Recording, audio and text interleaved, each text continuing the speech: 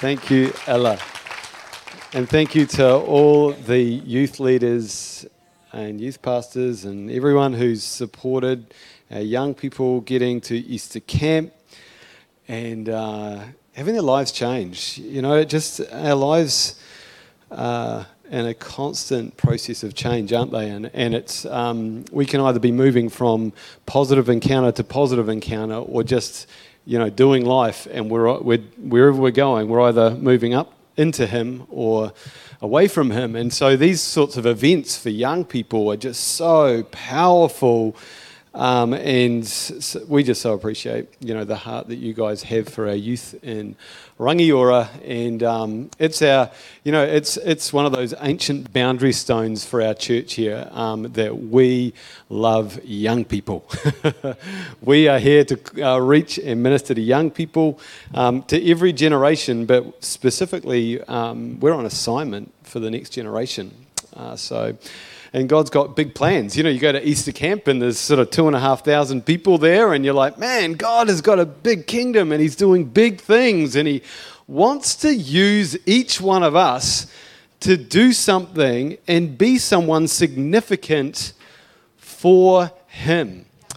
Like, I think that's one of the massive battles in our culture, and being a Christian in this time and space is actually, as a church and as believers, we can so feel like we're on the back foot. But yet the kingdom of God is advancing, the Bible says. And it says the violent even take a hold of it by force. It suffers violence, and the violent, it's kind of like this, it's a double-edged sword where it's like there's a battle. There's a battle. Sometimes we can take a step forward, then we're like hit, then we're going to step forward again. And there's this, the kingdom actually demands an assertiveness out of us to see it expand through our lives. We can't actually be passive believers. We have to engage with this, with our spirit and the word, and to step on and forward in our faith, to fight the good fight of faith. There is actually there's a battle for your faith, and there's a battle for your family's faith and for the legacy that's going to flow from you. But I've read the end of the Bible, and it's called the book of Revelation, and it's not the revelation of the beast, it's actually the revelation of Jesus Christ coming in to cover the earth. Like the knowledge of the glory of God will cover the earth as the waters cover the sea, something like that. And so you're a part of a big kingdom, an overcoming kingdom, and we're in this together. And just look around the room. It's amazing. We're in the amazing presence of the family of God, the priesthood of believers. You're mighty ones. You're chosen ones. If you could see yourself in your spirit, God is, there's a helmet of salvation, the breastplate of righteousness, the belt of truth, the shoes of readiness, the sword of the Spirit, the shield of faith. There's a sense of call to actually engage with the spirit realm that is powerful, that you're a powerful person. You're not just a dirty, rotten sinner. You're a saint. You're a saint, and I guess the old Catholic Church kind of like took this idea of a saint that, you had to be dead, you had to have raised some people from the dead, you had to have this idea that, this kind of lofty ideal that a saint was someone super transcendent from what it means to be a follower of Jesus, but actually we're saints. How about you just turn to your neighbour just to remind them they're a saint? Even though I heard you swearing on the way to church this morning. No. No. You're a saint. You are a chosen people. You are righteous.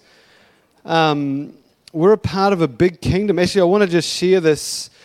We're a part of the New Life family. We've seen this morning, and we took up a missional offering for the cyclone relief, actually, for a cyclone Gabriel a couple of months ago, and now within our movement, actually $93,000 has been raised. And so on Wednesday this week, New Life gave $20,000 to the meeting place, which is in the Napier kind of region.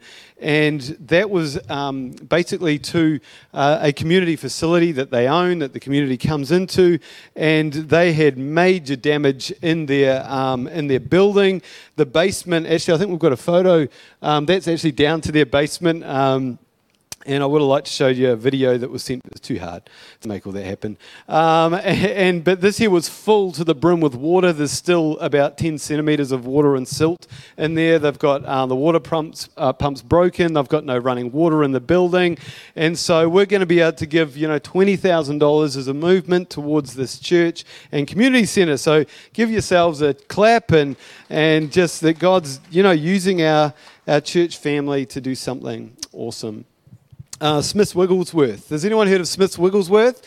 He was a fiery evangelist. He was actually a plumber that turned evangelist. And he came through New Zealand actually around 100 years ago. He went through, any plumbers in here that are going to become fiery evangelists? Maybe JT, I don't know, we'll see.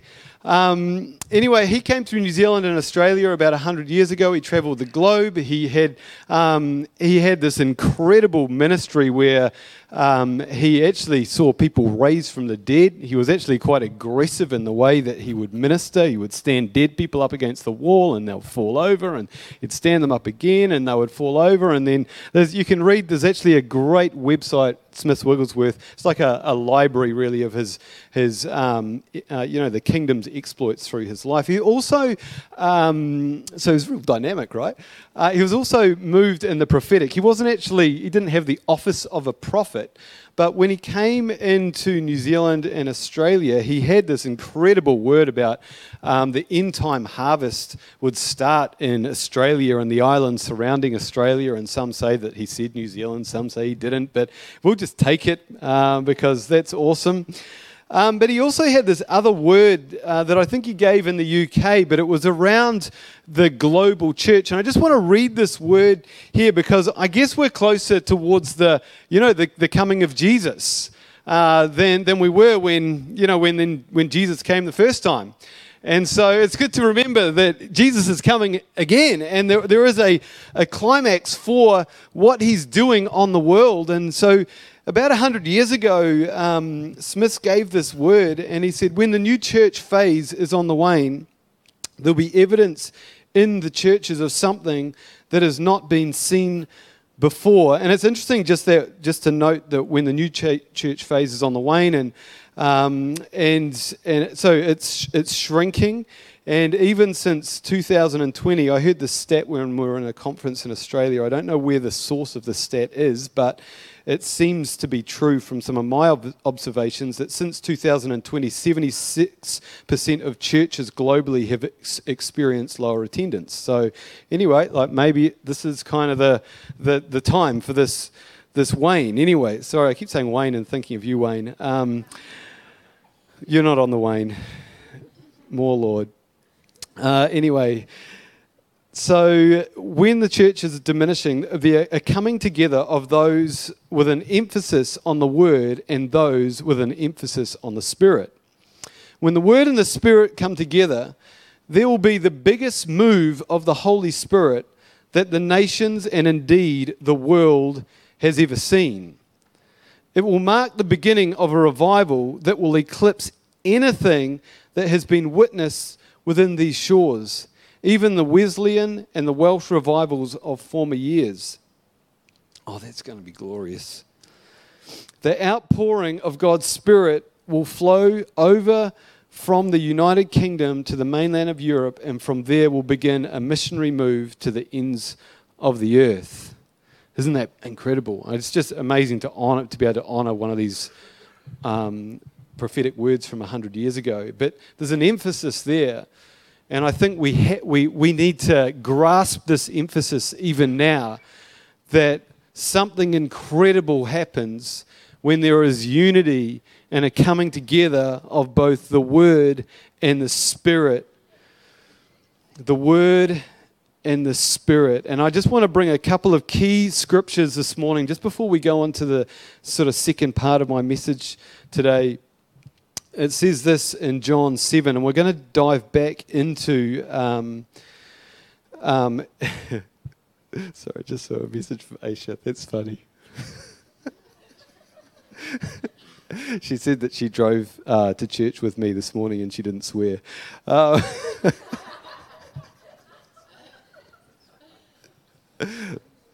John 7:37. It's true, she didn't. I just want to confess to that. Attest to that, sorry. Not confess, because I didn't swear either. Sorry. Verse 37. On the last and greatest day of the festival, Jesus stood and said in a loud voice, "Let anyone who is thirsty come to me and drink. Whoever believes in me, as Scripture has says, rivers of living waters will flow from within them." By this he meant the Spirit, whom those who believe in him were later to receive. Up to that time, the Spirit had not been given, since Jesus had not yet been glorified. The second passage I just want to share this morning is from John 1, verse 1. It's incredible. In the beginning was the Word, and the Word was with God, and the Word was God. He was with God in the beginning.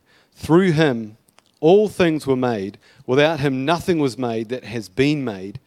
In him was life. This is Jesus now, if you're wondering, who was that guy? In him was life, and that life was the light of all mankind. Then verse 14, the Word became flesh and dwelt among us. And this is Jesus, who became flesh and dwelt amongst us. That, you know, if you need a word from God here this morning, I want to encourage you just to open up the Word, to open up the Bible and to start with the Word of God. And, you know, in the synagogues in ancient times, when the scrolls, I guess, were open or the tablets were brought out, you know, the people would stand and cheer when the Word of God was open and the Word of God was read, as they read the living Word of God. And Jesus, and even in these two examples of Jesus becoming rivers of living water, as we believe in him and as he is the Word, Jesus is this perfect and example and demonstration of what the Word and the Spirit can look like in the body of a man, because Jesus was also a man.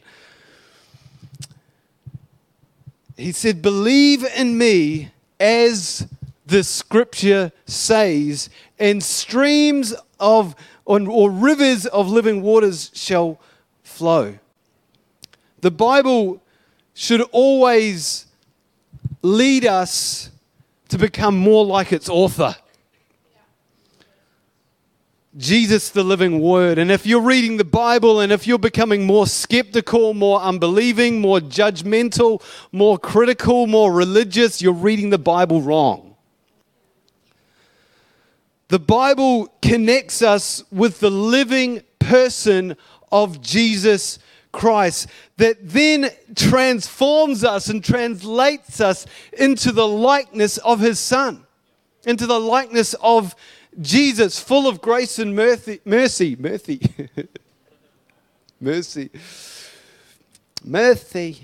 Help me. Full of holiness. Becoming more discerning. Jesus is the perfect example of the living Word of God. And, you know, back in the 70s, in the late 60s, it was this time of experimental living. You know, it was like the hippie move, like, peace, bro. That's when, like, culturally, like, there were these options that had, you know, that people were experimenting that they'd never experimented so overtly before, perhaps hidden, but suddenly things started getting celebrated that were more covert. And, you know, that's when homosexuality started being a little bit more celebrated. Then drugs were kind of like, woo. They were a thing, like these big festivals like Woodstock, and it's like suddenly there's this, and it was almost framed as a love revolution, like a movement of love, because it was like free, man, we have free choice. All this, just like whatever you do, truth becomes your kind of like your own narrative. And whatever's true for you, you could just become that truth.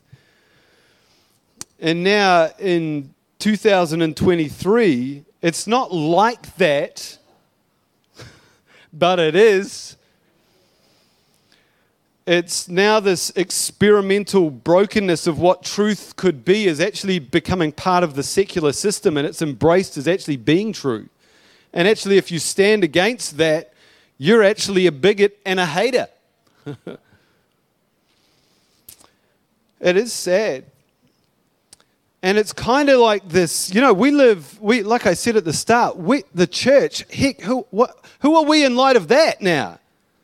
What does our voice count for in light of this great kind of wave that is coming against the church? And this is a time of high contrast, where the light is going to need to shine brighter because the darkness has just got a whole lot darker. There's not grey. And when the church can't be grey anymore. And this is a time, though, that the doors of the church need to be open to everyone. To everyone.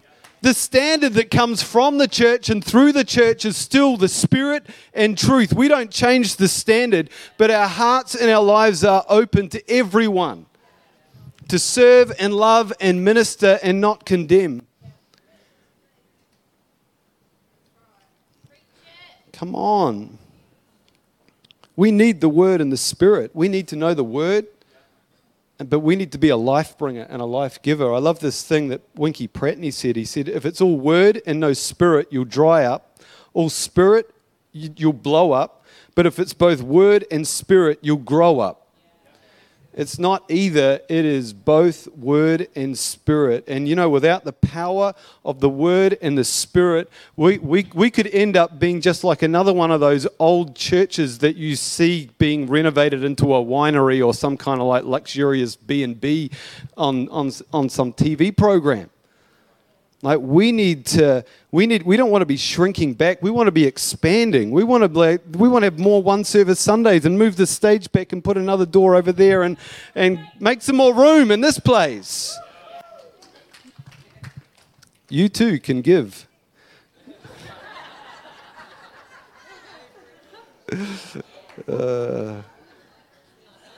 Wasn't in my notes. So the disciples, they were with the living Word for 3 years, and you kind of think that would be enough, right? That would be enough. That this intense discipleship program, that hanging out every day, being challenged like by him, would be enough. But he said, "I must go, so that He, the Spirit, could come." In John 16.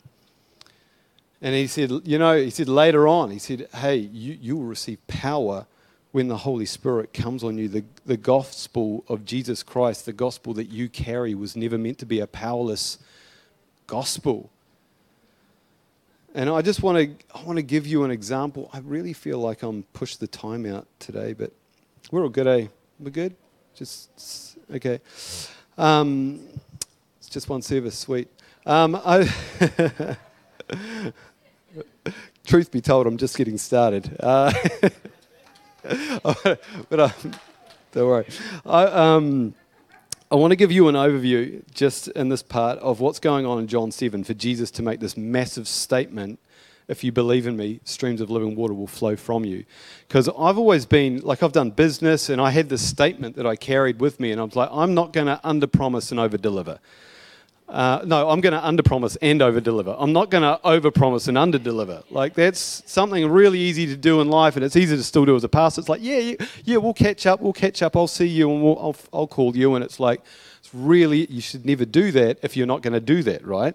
So we've got to make sure that we're true to our word. And when I read this and I think of Jesus' words and who he says he is, and, C.S. Lewis said something like that he was either, with his claims that he was either a liar, a lunatic, or he's Lord. And you can't put it into any other thing. He's actually got to be one of those three. And I'm like, well, I'm choosing the Lord. So therefore, if he's Lord, and if he says streams of living waters will flow from me, I'm like, if I've just got a trickle going, I don't, where's my stream? And I was down the river praying earlier this week, and I just was wrestling through this, just this thought of this abundance that Jesus promises to have flowing through our lives as believers. And this is almost like as a personal statement to us personally, not to a corporate body. Like, as a big group of people, we could have the WIMAC flowing from Thrive, like and flood. But together, and separately, we're meant to also we're meant to actually personally have a river that actually comes through our lives, according to what Jesus said, if we believe in him. So this was, I was just perplexed by this earlier this week, and so I did a bit of research, and why did he say this, and when did he say this? And so he said this actually in the last day. This scripture starts by saying that he went to the Feast of the Tabernacle. So he said this on the last day of this feast. And now this is in the 7th month of the Jewish calendar. And this feast, it marked the harvest and the time of thanksgiving of God's mighty works during the years that people wandered through the wilderness. So this is what the Feast of the Tabernacles, and tabernacles is some kind of little tent, and they would all get in tents together and be like, woohoo, let's party in tents for a week, like Easter camp. And so they were, it was specifically, and it was an invitation to the whole family. Like all families would come to this party, to this event. And I want to use the word party because it really was a celebration. And in so John 7 verse 10, we actually see that Jesus was keen to attend this Feast of the Tabernacles, and that he had rejoiced in the nation's celebrations, and he was like, this is Canterbury Anniversary weekend, let's go. And so he was there, and it was about 6 months before his death and crucifixion, just to bring you, which was the Passover, another festival. So every morning during this feast, there was a procession. Everyone would go on this pilgrimage procession to this fountain of Gihon, I think it is, or Gihon, which supplied the water for the pool of Siloam. Yes. And so I got a picture of this. We got that up there. And this here is a still functioning water system in Jerusalem today. And so so what happened was that when they got to this fountain here, that the priest would actually fill a golden jug with water as the choir, they had a choir, the band was there. And they would sing something from Isaiah 12 verse 3 specifically. Look it up in your Bibles. It says, with joy you will draw water from the wells of salvation. So they were singing this, and they did more. I'm just giving you a really brief overview, but it's fascinating. And then the crowd would make its way to the temple carrying branches in the right hand, reminding them of the huts that they constructed in the wilderness. And then in their left hand, they would actually carry a lemon or citron, which is a sort of another kind of lemon fruit, as a sign of the harvest. So they're carrying with them like this symbolism of what God has done for them. And then on the 7th day, the crowd walked around the altar 7 times to celebrate God's gift of water when Moses struck the rock in the wilderness at Meribah. So this is cool. Like, you can see what's happening here. And then following the singing and all the celebration, there was this silence that then would descend upon the sanctuary, and the people felt, this is cool, they felt and they listened to the wind. They reflected on the significance of the water ritual, and they were expressing a desire for personal spiritual refreshment at that time, and that only God's Spirit could satisfy their thirsty souls. And so this is amazing. And scholars believe that it's at this moment, in the middle of this celebration, that Jesus stood and cried, "If anyone thirsts, let him come to me and drink." Isn't that amazing? I feel emotional talking about that because it's just so deep and profound. And We don't just drink from a rock. We don't just drink from a tap. We receive living waters. If Jesus says who he is, this is the eternal waters of salvation. And Jesus offers this, his message to his followers is strong and it is clear. He's not making a vague kind of parable here that you've really got to kind of like, oh, what does it really mean, living waters? He's like, no, I'm being straight up to everyone listening here. Come and drink. Come to me and drink. And he's speaking of himself as water, and the rock being struck is like him being struck actually in the coming months as the sacrificial lamb. That when he was struck, that rivers of living waters would flow from those who believe, and they would never thirst again. And as I was thinking about all this early in the week, is if I believe in Jesus, as the scripture says, and if my whole self and life is invested in Christ as he is my primary source of incoming, for every part of who I am, I wouldn't have a trickle flowing from me. And I'm not saying I don't want to diminish what God's doing in my life, but those who believe in me. And he's not talking about just God being a feeling and a nice experience on a Sunday morning. And he's talking about a deep-centered positioning of our lives to say, I believe no matter. And I haven't walked through every valley of despair and, place of where life can be crushing. And I know the older you get, there are deep valleys to walk through. Don't want to minimize your valley and your own personal wrestle here. But I believe that this really is about believing and knowing him as our primary source of well-being, emotional health, spiritual wholeness, our comforter, our friend, our leader, our healer. He is meant to be everything. He is the king. He is meant to be everything.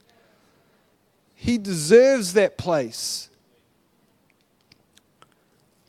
And if we are interested in streams of living waters to come from our lives, we've got to ask ourselves, is Jesus my primary source for my spiritual and emotional health? Is he the ultimate source of my hope? And I want to use the word emotions here, because emotions are important, because hope is an emotion. Hope is an emotional investment in what has been promised to us. Faith is the assurance of things hoped for and the certainty of things unseen. And I feel and I believe that the church is in such a battle, and that people within the church are locked in such a battle with emotional health. And it's almost like, oh no, the church is spiritual health, and Jesus just does spiritual. But he is actually the carer of our souls and the guardian of our hearts and the lover of our souls. He's more than just a ticket out of here into a heavenly realm. He's more than just a suck it up buttercup and grit it and white knuckle it and just fake it till you make it. He actually cares so much about who we are. And I love what Debbie said today, to turn our eyes upon Jesus. To not have double vision when it comes down to the well-being of who we are. And the problem is that when we magnify other things as the epicenter of our well-being and welfare, we actually trade out Jesus. We trade him out. We start believing in something else. And when we believe in something else, only unbelief can come in. And yet he says, if you believe in me, if you would invest your life and believe in me and give me your wholehearted wrestle of who the heck you are. If you believe in me. And Jesus, I was considering another massive statement that he made that is so confronting to us who love our families and, in light of who we want to be, the family of God. And Jesus says this huge statement, and he's using hyperbole. Hyperbole, is that a word as well? Hyperbole. That's the way I say it. It's a translation between English and tongues. Shabba hyperbole. So, Luke, so, just made a really random Chewbacca noise. Let's have a drink. He says this. I need to create some levity before this statement. Believe me, just hold on, okay? Hold hands to the person next to you. Luke 14:26. If anyone comes to me and does not hate his father, mother, wife, children, brothers, sisters, as well as his own life, he can't be my disciple. He's using hyperbole. He's not being literal, but he's creating this dramatic distinction between himself and every other living being that we would want to gravitate and suck and say, I need you, you need me, I need you, I need you, I need you, I need you, I need you. Who am I? Give me another distraction. He's like, no. You gotta like cut that sense of neediness away from those around you and draw your whole being out of me. And my disclaimer is this, is that we need each other. All right? Of course we need each other. We're called to be the body of Christ, to express the life and the love of Jesus through one another. But when it comes down to start needing one another for our emotional vacuums, that's when we've got to start asking the question. Jesus calls us to follow him primarily, not as token. So, how you doing? You good? Just feel like I might have said some kind of pretty intense stuff. I feel passionate about this today. And I think it comes from my own wrestle. And it's kind of like, you go through stuff and you're like, I've got to find Jesus in this deep, dark hole. So, I've got a couple of thoughts on how to release the flow of living waters. And I think I've said a few things, but let's just bring it into two thoughts. Number one, believe that Jesus wants to flow through you. And he doesn't want you just to trickle or to drip. This broken world is crying out for people who carry real, true rivers of living water. It needs you. The world needs you. It needs you to believe that you are significant enough for rivers to flow through. He says, whoever believes in me. Jesus doesn't discriminate. Just step out of your unbelief. Refocus on Jesus as your primary source. Jesus, he had to step out of towns to heal people because there was actually an atmosphere of unbelief in that region. He had to before he could minister who he truly was, he had to step away from unbelief. And I believe that there's some people here today who need to step away from who they are outside of Christ. You need to step away from unbelief and into the fullness of his power working within us. And that power needs to defy the unbelief. Like his power's bigger than unbelief. The second thought is this, and this comes from an ancient scripture from Deuteronomy 30, verse 19. It says, I have set before you life and death, blessings and curses. Now choose life, so that you and your children may live. So number two, on how to release a flow of living water and a river, we've got to create this flow by choosing life. We have the choice. We can choose life or death. And if our choices are just based on our feelings, then the only reference point we're going to have for what we choose is what we feel. And rivers of living waters aren't driven by emotion. They are released through wise and godly counsel and choices and daily steps of discipline and perseverance. You know, I was just thinking about this in the context of Easter camp. Man, so many lives rocked and changed and transformed. You know, Mike Dodger has been leading that. Well, he's more like a father figure there now. But, you know, when he started this, he didn't just feel like it and do it some years when he felt like it. He's set his hand to the plow. He's not looking back. And his life course, he's in his 60s now, is about let's get 3,000 young people to Easter camp and see their lives changed. He is choosing life. And I just want to put it out there for someone today. Maybe you've just been not choosing life. You've just been ruled by your emotions. And I get it. Emotions are turbulent and they're overwhelming. And if you are overwhelmed by your emotions, the first thing you need to do is put your hand up and say, I need help. And that could be what choosing life means for you today. Choose life. Choose life. Let's just stand right now.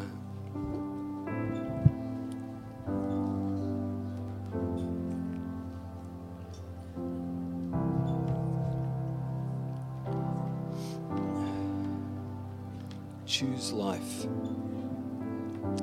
Speak life. Choose life. Believe in Jesus. Believe in Jesus. As the scripture says, believe in him.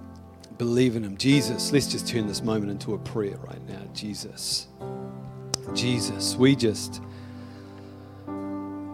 God, we want to just be completely real with you in this moment. And we just want to have the courage, maybe if this is for you, and I want to just step you through a prayer of like releasing unbelief. I want to step you into a moment of choosing life, and I want to invite you to take part in this prayer, but I actually I want you to take part in it if you believe it. Are you someone today who wants to follow Jesus with all your heart? Do you want to look in the mirror and say, man, that person is flipping awesome, and there's a big plan, and God loves that person, and I have what it takes in Christ to release living waters? If you're that person, then let's pray this prayer together. Maybe just put your hand on your heart and just, because it all starts kind of here. Oh, I just thank you, Jesus, you speak in the language of our hearts. And we give you our hearts today. And we want to surrender every counterfeit source of life and well-being that we've been drawing from. We surrender people. We surrender relationships and family and ourselves.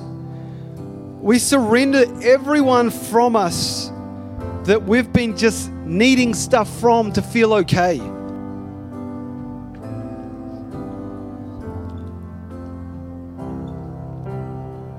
And we just want to let those faces and voices fall away right now. In light of you, Jesus, in light of the cross, we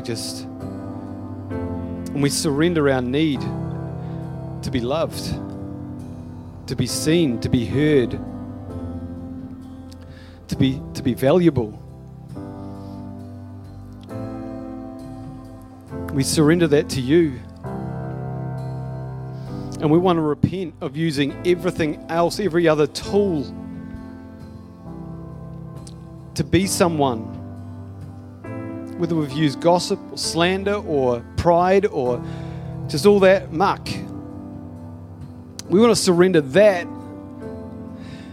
to you, Jesus, and we receive your cleansing from our sin and from our broken attempt at being whole and being loved, just having it together. We just surrender that to you, Jesus. And we just want to put our whole heart into your hands and just say, I believe. I want to believe. I want to believe in you, as the scriptures say. I want to believe in who you say I am, as the scriptures say. I want to believe that who the scriptures say you are. I want to believe. I don't want to muck around. I want to invest my life as a disciple of you, Jesus Christ. Holy Spirit, we just receive right now. Oh, we just receive a fresh touch of your power, of your presence, of your grace. Oh, Holy Spirit. Oh, we thank you for your fire here today. If you're here this morning and you just need the fire of God just to burn away just the world, that the world would grow dim in light of His grace.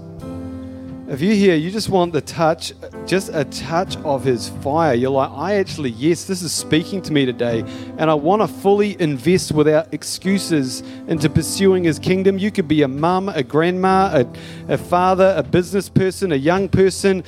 Everyone today, no matter what age or stage, must reconcile themselves with Jesus Christ and give account for their walk as it is. And today, don't let your age or space stop you from having a humble heart before Him. If you're here today and you just need the fire of God to just burn away apathy, like He loves us. He loves His people. And He's purifying His bride. If that's you today, I'd love to pray for you. We'd love to pray for you. I want to get real with you, Jesus. Just in this moment, if that's you, we'd love to pray for you. We'd just love to see the Holy Spirit touch your life. You're welcome to come to the front. You're welcome to come to the altar. This is for the sake of rivers of living waters. More Holy Spirit. If you don't know Jesus today and you're like, I just want to step closer to Jesus, you're welcome to come to the front right now. Just come out of your seat.